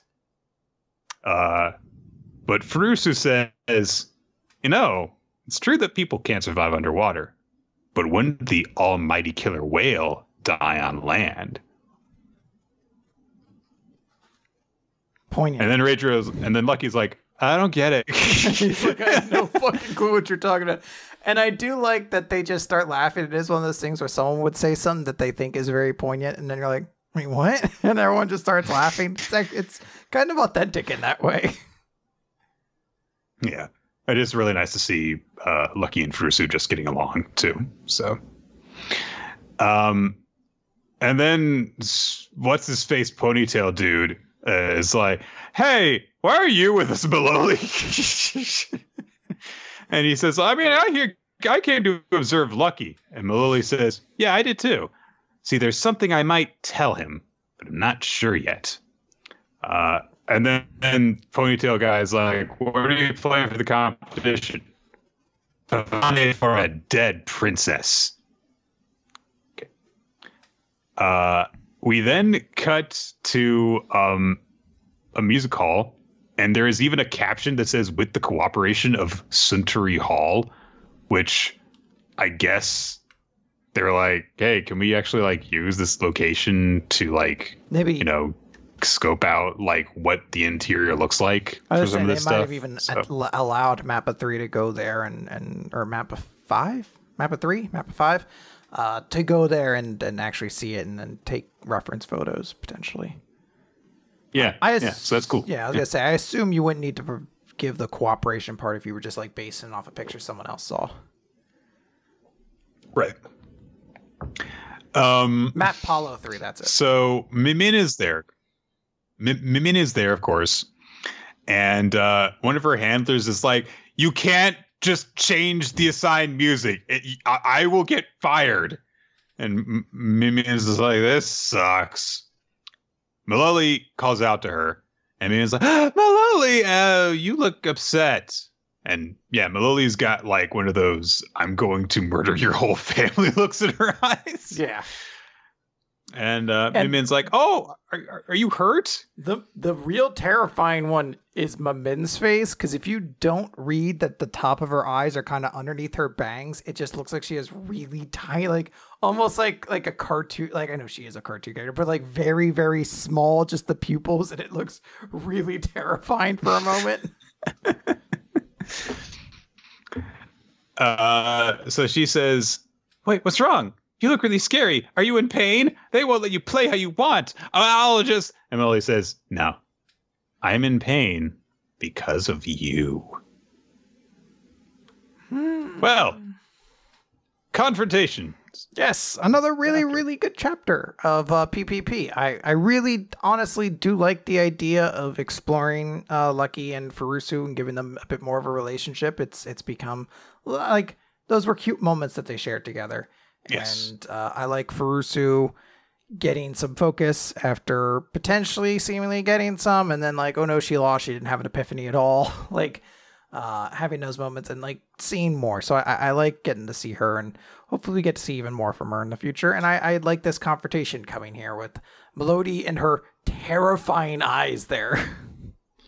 Yeah, it'll be okay, though. I'm sure that Furusu will, she'll beat some guy who's not part of the Otogami siblings and do it like off panel. She'll be or one of her something like handlers that. in like a half a chapter, yeah. And everyone will be like, she's going to be a real danger next time. But then she'll go up against sibling and immediately lose. And they'll be like, that was a good fight, though. I'm sure she'll get her day in the sun one day. Oh, wait, all the siblings have been defeated. Oh, the series is over. Yep. All right, let's move on to Nick, the Elusive Samurai. It's just you the rest of this. Yeah, I guess so. Yeah. Because there is no Mashal and there is no Black Clover this week. I believe one of the breaks was planned and one of them was not. But yeah, so. The Elusive Samurai, Chapter 56, Assassination, 1335. Tokiyuki and company have learned that they have an opportunity to assassinate Takauji because they know where he will be when. And we kick off this chapter with a color page, very, very lovely, of Tokiyuki going through a sakura tree. Lots of reds and pinks. It's very cool. Very nice. We get a flashback to when Tokiyuki was younger and Takauji was just a member of his father's court. And Tokiyuki apparently has gotten lost because he was playing hide and seek. And Takauji says, "Oh, well, yes, you fled a long way, but your father's via is this way." And he introduced himself. This is the first time that they've met. And he says, "When I heard that the Regent Takatoki's treasured son had disappeared, my instincts told me you might be here." And Tokiyuki's like, "Wait, your instincts?" And Takauji says, "Let's go return to your family." But Tokiyuki's upset because he says, "Well, you're going to forbid me from playing hide and seek. I'd rather die than stop fleeing," which is quite a sentence for a 6 or 7-year-old to say, but he says it. So Takauji says, "All right, if they forbid you from playing hide and seek, I will be it. But we won't tell your father." And he hands Tokiyuki a pine cone. Here you go. Here's a pine cone. He says, "I have good instincts. Wherever you flee, I will find you." And Tokiyuki's like, "Really? Yeah. Even in hell? My dream is to play tag with a real demon, so let's do it together." So Tokiyuki's always been weird, basically, is the point. We cut back to the present. Fubuki is breaking the situation down. He reiterates, like, okay, there's going to be this assassination attempt against the Mikado. It's most likely going to fail. There's also the Kusunoki residence where Shikaga Takauji is going to be. While Yasuye is trying to kill the Mikado, we will kill Takauji. That's my suggestion. Even if both attempts fail, it will throw the government into disarray. And Kojiro says, yeah, it's worth a shot. Shizuku says, father said an attempt on Takauji's life would fail, so we shouldn't invite unnecessary risk. And Ayako agrees with her, saying that it's most important that they keep Tokiyuki safe. But Genba says, hey, Brat, what do you say? Are you ready to kill Takauji? And Tokiyuki ponders the situation, but he says, to himself, I don't want to kill him so much as I want to question him. Why did he betray the Hojo? And if I reveal my identity, how would he react? However, if I let this opportunity slip by, my fallen clan would lament. And so he agrees that they will go with Fuki's plan, since they already have an escape route picked out. And he says, okay, boys and girls, because it's the best way to do things, I guess. So Ayako and Shizuku are being entrusted with helping his uncle to escape, while the guys are going to try and assassinate Takauji. And he goes to his uncle and explains the escape route to him. And Yasuye says, well, I mean, if Yorishige thinks I'm going to fail, you should have told me. I mean, his premonitions are unreliable, though. I once lost money in the dogfights because of him. Yep. Shouldn't have been betting on dogfights. You're a monster. Nah, it's awful. Yeah. My good friend Michael was... No, not going to do it. Not. So, Tokiyuki explains, like, okay, we've got the horses picked out. We've got a route picked out for you to flee. If you fail, follow Shizuku and Ayaka's instructions. What are you going to be doing? I've got a minor task to perform. Don't worry about it. So, throughout the next day, everyone is making preparations for escape, for the assassination, until the day arrives. And we get to the hour of the monkey, which is shortly before when the assassination attempt will take place. And Miwa is wandering the streets, and she says to herself, something's going to happen in the capital today. I can sense it. And she's thinking about Tokiyuki, and she thinks, I like that boy. He wasn't like the superficial Basara. He was a country bumpkin, but he was rich inside.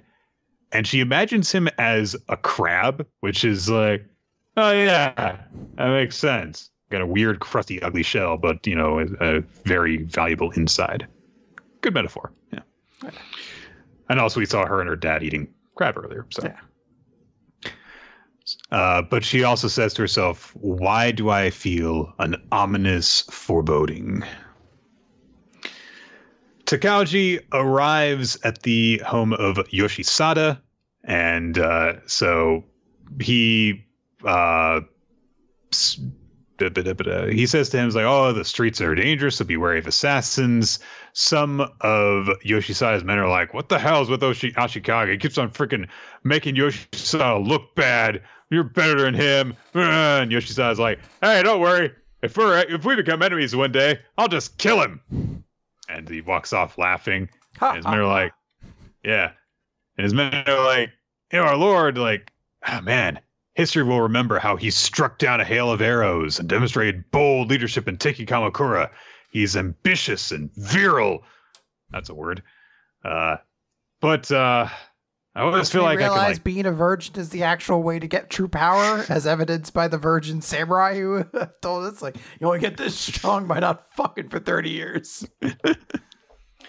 But they say, yeah, but every time I see him, though, I feel like there's like this thing floating by his head. And in typical fashion of the Usu Samurai, there is apparently just an ever-present question mark hovering by Yoshisada's head, because he's just like, oh, okay, I'm gonna go kill stuff.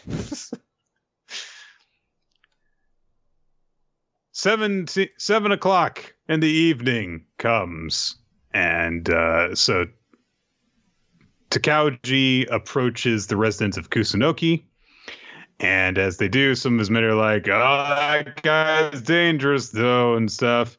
And Takauji's like, whatever. He's a strong ally, so we're both serving the same emperor. It's fine. They are approached by Kusunoki. And as Kusunoki approaches on horseback, he says, oh, yeah, the stables are full.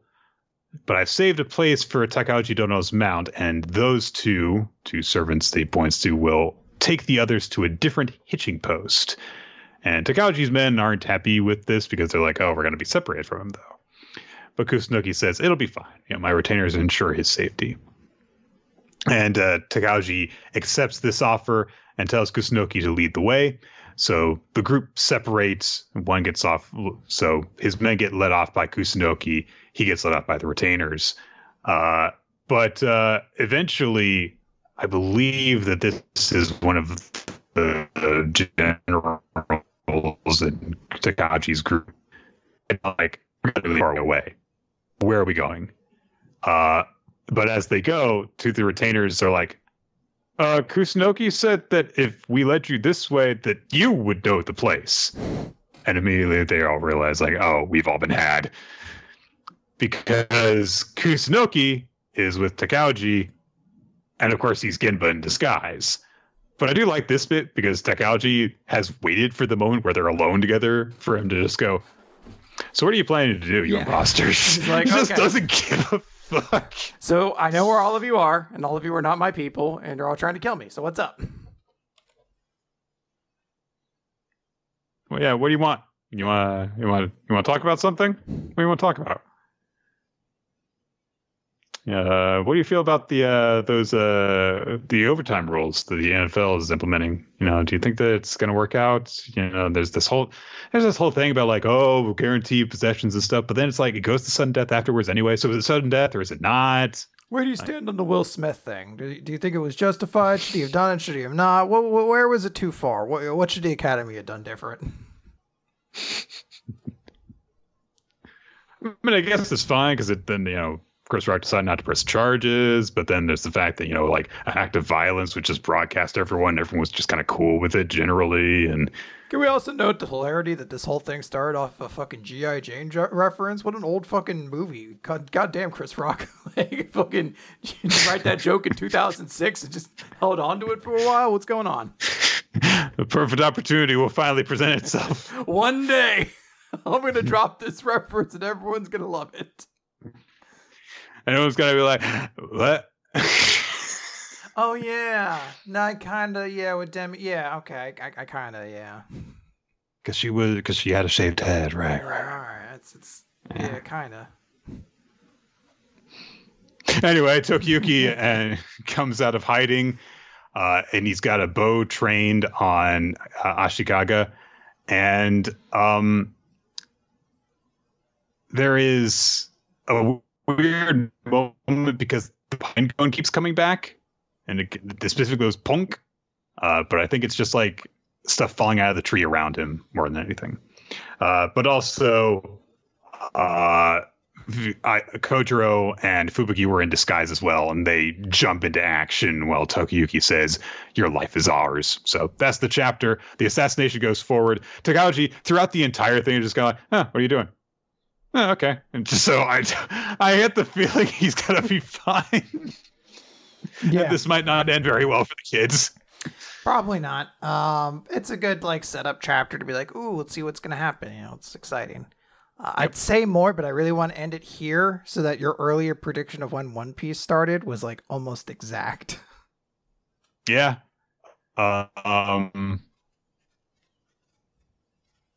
Yeah, I guess that's basically it. I guess we should talk about One Piece because it has been about 90 minutes. So, Chapter 1044 of One Piece, Warrior of Liberation. We get someone speaking at the start of this chapter saying, "What happened to me? Why can I still stand even though I lost? I'm having fun for some reason." And he starts laughing, and drums start sounding. And we cut outside to Momonosuke and Yamato, and Momonosuke says, "Wait a minute, Luffy is Joy Boy?" And then we cut to elsewhere throughout Onigashima. First to Sanji, who is being cared for by the girl that he saved from Queen, and he senses something, and he goes, "Luffy." I also like that because and Kid. It's Sanji who's the only member of the crew who really picks up on this because he's the one with the best color of observation hockey. Mm. And also Zoro, I think, is dying. Right. Yeah. Who knows how he's doing, whether he would sense it or not. He's got other things that he's dealing with. We also see the kid and Law and, oh gosh, I've forgotten his name. It's been so long since we actually did. Hyogoro. They all sense this as well, as does Marco. And when Marco says, oh, Straw Hat's still breathing, Nami and Otama are both like, yeah, he's still alive. It's very nice. Then we cut to Mary Joa. And I love the way that they open up with this. It is, so we've lost an elite agent and made Kaido angry. Why did we do this?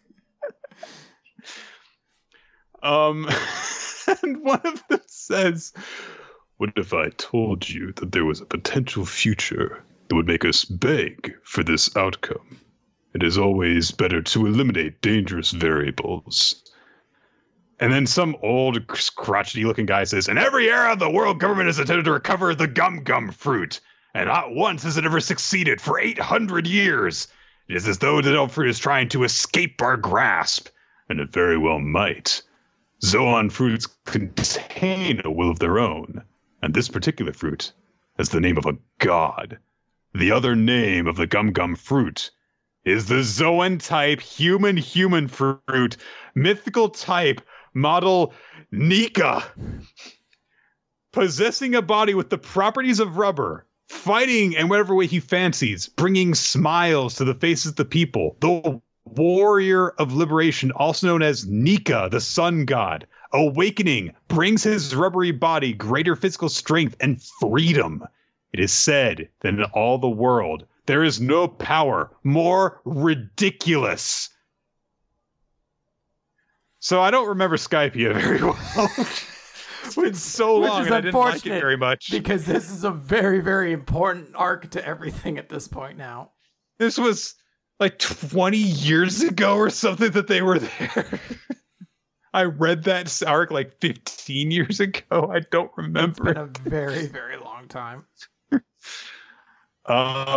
But yeah, and I do actually really like the way that we get this portrayal here, which is just the silhouette of Nika against the sun as he's laughing and dancing through the air while drums beat in his wake. Cool stuff. And also, I love the wording of there is no power more ridiculous, because based off what we see the fruit do, it is the best way, because it is not the strongest power, but it is by far the fucking weirdest. And that's such a great way to like introduce this concept before we just see Luffy go fucking Bugs Bunny on a bunch of bad guys. But before we get to that shit, all right, Hiyori's still killing Orochi. Hey, come on! Yeah, this is important too. I know I killed your dad and threw your country into ruin, but come on, help me out here. I think there is nothing better than the fact that Orochi, in the most awful situation, is still just a complete slimy shitheel about everything. Like when she's gonna pull a mask off in a moment, and he's just gonna be like, "Hey, revenge is antiquated. I wouldn't do that. Like let's not do anything rash." Like I just like the idea that he's working an angle at all times. Listen here, Hiyori. Listen. They say about revenge that if you spend your entire life fulfilling it, you'll never know satisfaction.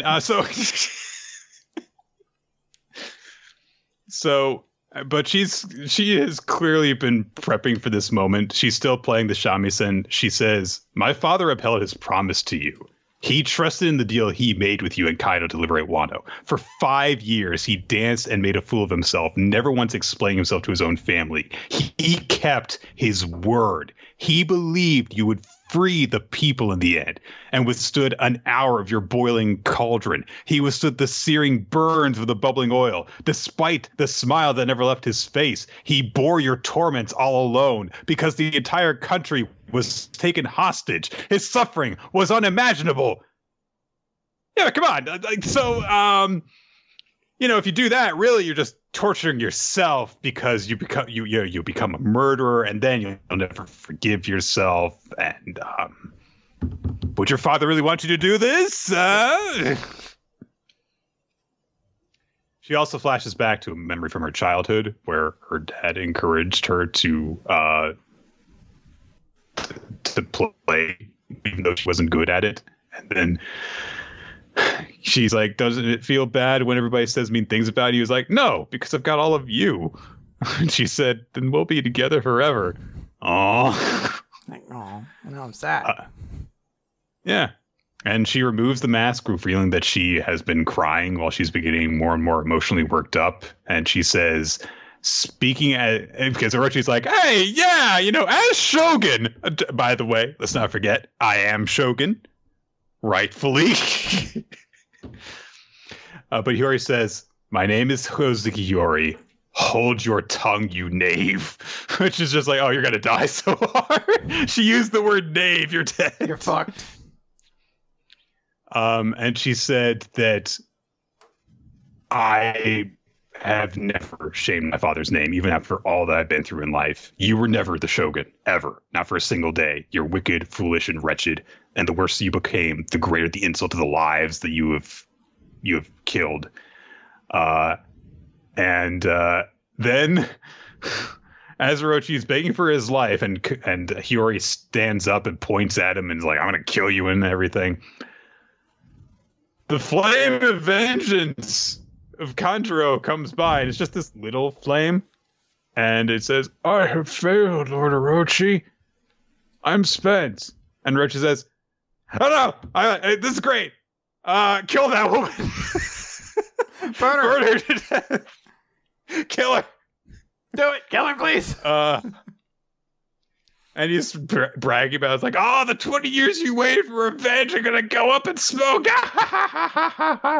Lord Orochi. No, set her. Go over there and set her on fire. No. You must have been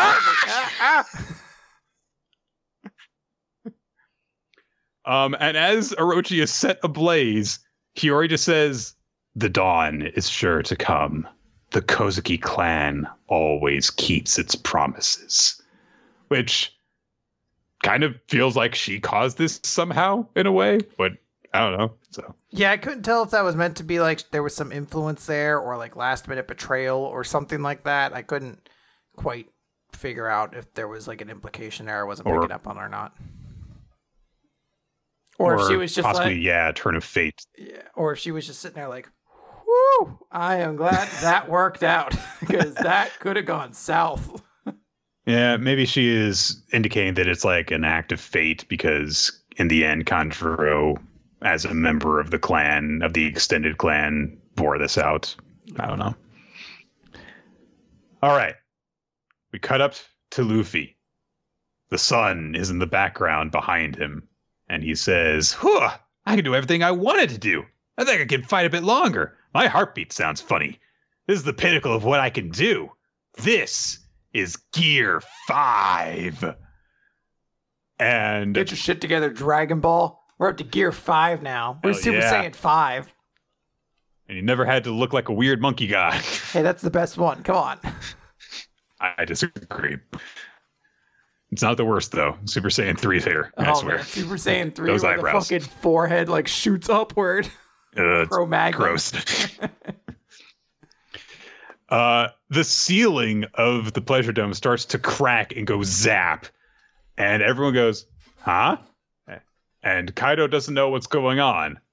And then he senses it too and goes, what is up there on the roof? The roof caves in, and everyone's like, wait, is that Supreme King Haki? Where the hell is it coming from? And then a giant fucking fist reaches down and grabs Kaido's body and yoips him up through the ceiling. It becomes full on Loki telling the Hulk that he won't stand up to a god. It's just like boom, and then it's like cartoon just like whap, whap, whap, whap, whap, whap, whap, whap, whap.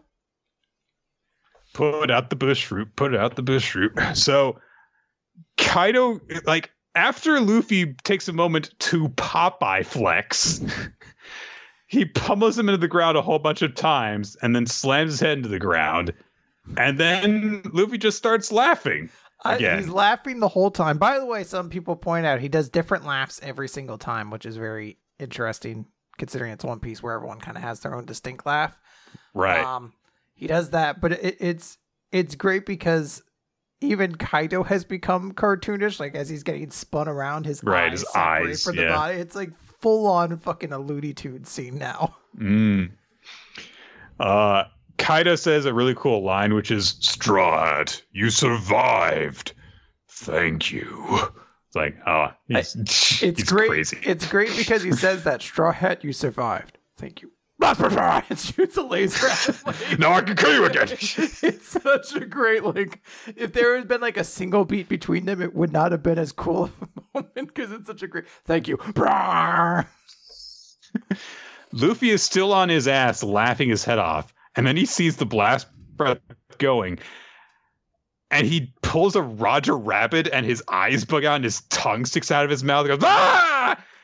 And he grabs the ground and rips it up, and the ground is made of rubber. So, yeah, that's an awakened devil fruit, all right, because he's turning shit to rubber around him. And the rubberized ground that he rips up bounces the blast breath back, and it hits Kaido in the face. And yeah, Luffy starts laughing again as we get the caption underneath his form, as we get a full good look at him for the first time. Gear 5. And yeah, it looks like Luffy with his head on fire, and also there's like wisps of stuff coming off of his shoulders around his jacket. Yes. To close out the chapter, Kaido says, "I'm sorry about that idiot earlier. I didn't want to win that way." Luffy doesn't care though.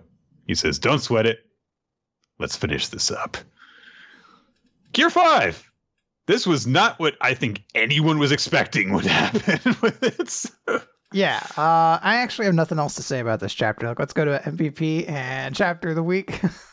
Just cut over. Okay. No discussion. No discussion. This was a really, really cool chapter. I was not expecting it. It was, but also like in the back, like wasn't expecting it, and then after it happened, being like, yeah, fucking what else would it be? Like it's just such a great fit to Luffy. And I will echo what some people have said, because when I first read this chapter and you get to the scene with the 5 Elder Stars and the one, I forget which one, I think it's the one who's supposed to maybe be based off of Lincoln. I can't remember. When he goes like, yes, the Zoan type human fruit mythic model Nika, there was a part of me that audibly kind of like groaned, like, are we gonna like, oh, he's the destined child the whole time. And also like, hey, there was a secret about the fruit and it's a human fruit and there's one for our god. I was like, this just feels like a lot of stuff. And I will say this too, the only actual real downside I have towards the chapter is that as soon as that moment's done, we cut over to Komurasaki Hiyori, and although the scene itself is fine, it is overshadowed in a chapter that is way bigger than that moment at that point. Because I feel like every person I've seen discuss this chapter discusses it in the same way. They go, holy shit, that's crazy about Luffy's devil fruit. It's crazy how cool he looks. Holy shit, Gear 5. This is awesome. That was awesome. I love this moment. This is what that means. Blah, blah, blah, blah, blah. And then eventually they're like, oh yeah, and Komurasaki was Hiyori and had that. Like, it's such an afterthought to the chapter that I almost wish you could have cut that moment out and put it in a different chapter or something like that. Because as this chapter is going to be remembered forever, it's not going to be for the Komurasaki scene right there in my mind. Nope. But as for Luffy himself, I love this. Like, I know some people pointed out that there was the video game color page a while back where Luffy had fire hair. And everyone was like, oh, it's like a Kuma reference or, you know, something like the Street Fighter, basically. And really, that was a preview of Gear 5 because Oda's a fucking madman, essentially. Yeah. And I will say this, maybe controversially, was not a big fan of Gear 4. I got it. It worked. It was very silly in the way One Piece was. Never did much for me. But Gear 5? I liked Snake Man. Snake Man, yeah. Like, the concepts they worked with, it was fine. It just aesthetically, I was like, it's fine. It's whatever. And like the actual moment of its build up, it's there. Gear 5, this shit's fucking awesome. Like, no power up in my mind since like Gear 2 has had this cool like an opening to me. I don't know why. It's absolutely just so goofy. It's so weird. And it is absolutely so fitting to Luffy. Like, I cannot wait for him to fucking cartoon character open a can of whoop ass all over Kaido at the end of it. Like, it's gonna be so awesome. Yeah, it's going to be interesting to see like if this is just constantly the standard for whenever Luffy uses Gear 5. Like, are all of his fights just going to eventually turn into 40s era wacky cartoon hijinks, or is it going to get toned down eventually?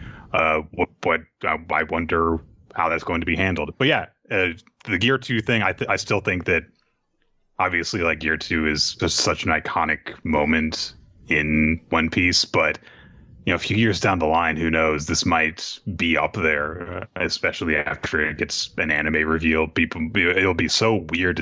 Like, can you imagine the kind of stuff you could do with this? Like, what if they like just completely shift the animation styles whenever he starts fighting and stuff? Yeah, it's one of those things too where you look at it and you're like, it's awesome, and it's unlike anything else in like the contemporary genre to it. You could say what you want about a lot of things, but in a lot of ways, you look at, per se, like Sage mode, and you're like, yeah, I get it. It's a power-up mode. It aesthetically has some cool things about it, but that's about it. This is one of the few times where, like, everything feels like it changed. It feels like the soundtrack needs to change. It feels like the animation style. Everything just feels so cool and exciting in this moment, where you're just like, yeah, I get why this trended on Reddit and made French news and why people couldn't stop talking about it, and all these things. It's a very exciting moment. Yep. All right. Now, favorite chapter in MVP. What we gonna do? Favorite chapter, of course, is going to be Doron. I think, as I said before, it's my favorite chapter of it. It's going to be One Piece. This chapter was awesome. I will say this.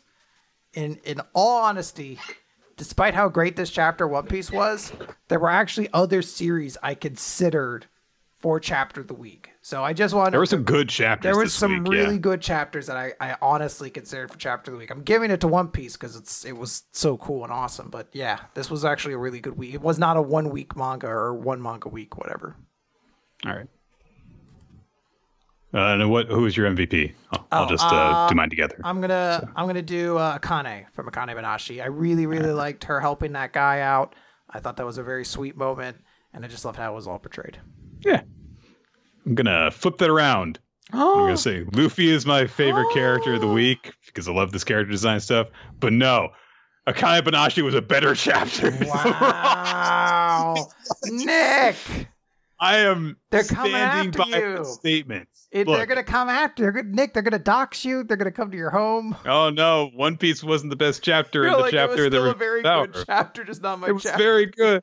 It was very good. But as a complete overall chapter, Akane Banashi's pace better, has more complete elements to it, and you read it from start to finish, and you just are like, cool. That's nice, as opposed to One Piece, where it's like, all right, let's cut around a bit. And, there's the bit with Hiyori and Orochi. It's like, yeah, it was nice, but it was really weirdly placed within the sequence of events.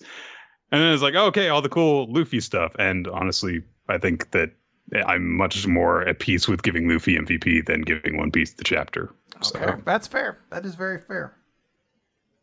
You almost convinced me. I'm not going to, because they don't have to. They have to like one of us, or they stop listening. And obviously, right, that's how it works. You made your bed, so I gotta pick up the slack there. But it's all right. I've long been at peace with disagreeing on shonen things with the internet at large. So yeah, remember what you said about Sakamoto days, Nick? The internet hasn't forgotten. Okay. Still feel comfortable about that. But okay. But haven't you said some stuff about Mission Yosakura family, Chris? I've said a lot of things about Mission Yosakura family, but those fans are too weak to come at me.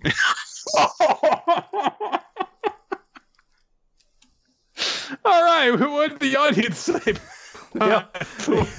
The audience agreed that One Piece was the chapter of the week, and then Luffy got character of the week, actually. I think it was Hiyori not too long ago, but looks like Luffy got enough votes now.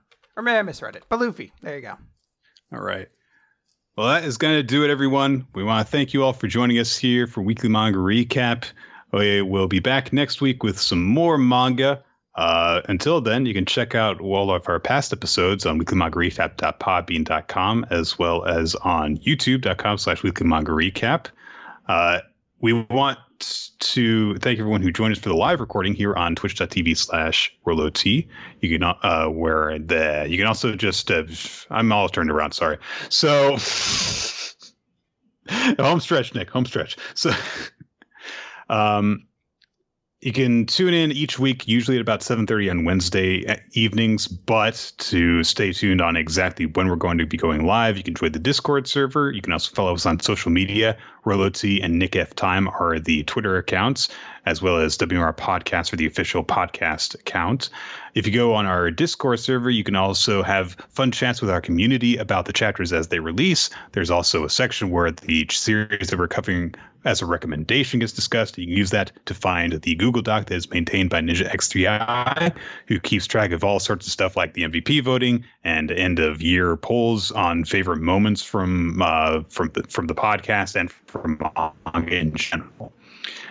We would also like to thank everyone who makes our show look, nice and sprucey and stuff on YouTube, including Steve Manor-Takarash. You can check out his work on his Twitter account, twitter.com/SteveManArt, as well as just his other pages, generally anywhere he's allowed to do it, because Tumblr doesn't exist anymore. Yeah, some places aren't so cool with it. Tumblr doesn't exist anymore, as far as I know. I've heard tales, but I think that they're made up now. It's faded into legend. Also, the opening sequence is made by Winston Cheddar and Malajack Stillitz, and it's very nifty. Yes, it's very great stuff. That's all I can think of. I think that's all my plugging. Yeah, you nailed it. You did everything you needed to. You were excellent. Yes, I just completely boggled the order of what it was supposed to be, so that's fine. You got all the names, all the people. You're riding the high. You came out with like this crazy attitude. One Piece wasn't chapter of the week. Got you a little kerfuffled because you're already feeling the heat, but it's fine. Mm-hmm. You've been in the kitchen. You know what it's like. Well, you see, I was just embodying what Luffy is all about, which is being more free than anyone, and so I am free to have my shit opinion if I so decide to. I really like the idea that Gear 5 just allows Luffy to have really bad takes. he throws Kaido, he uses him like a jackhammer, and while he's doing it, he's just like, I think Thor the Dark World is the best of the MCU. Ties him into a pretzel and then turns him into a gray and starts playing him. And he's like, I think that Batman kills the Joker at the end of The Killing Joke.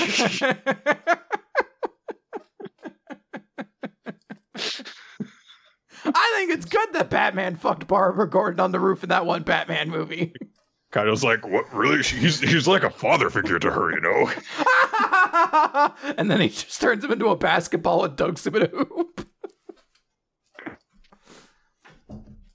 All right. I think that's it, everybody. We've had our good times. We'll catch that is how the arc finishes. Oh, did we note, before I actually forget, bonus podcast is up. Go check it out on Patreon. The Magu-chan bonus podcast. Goodbye.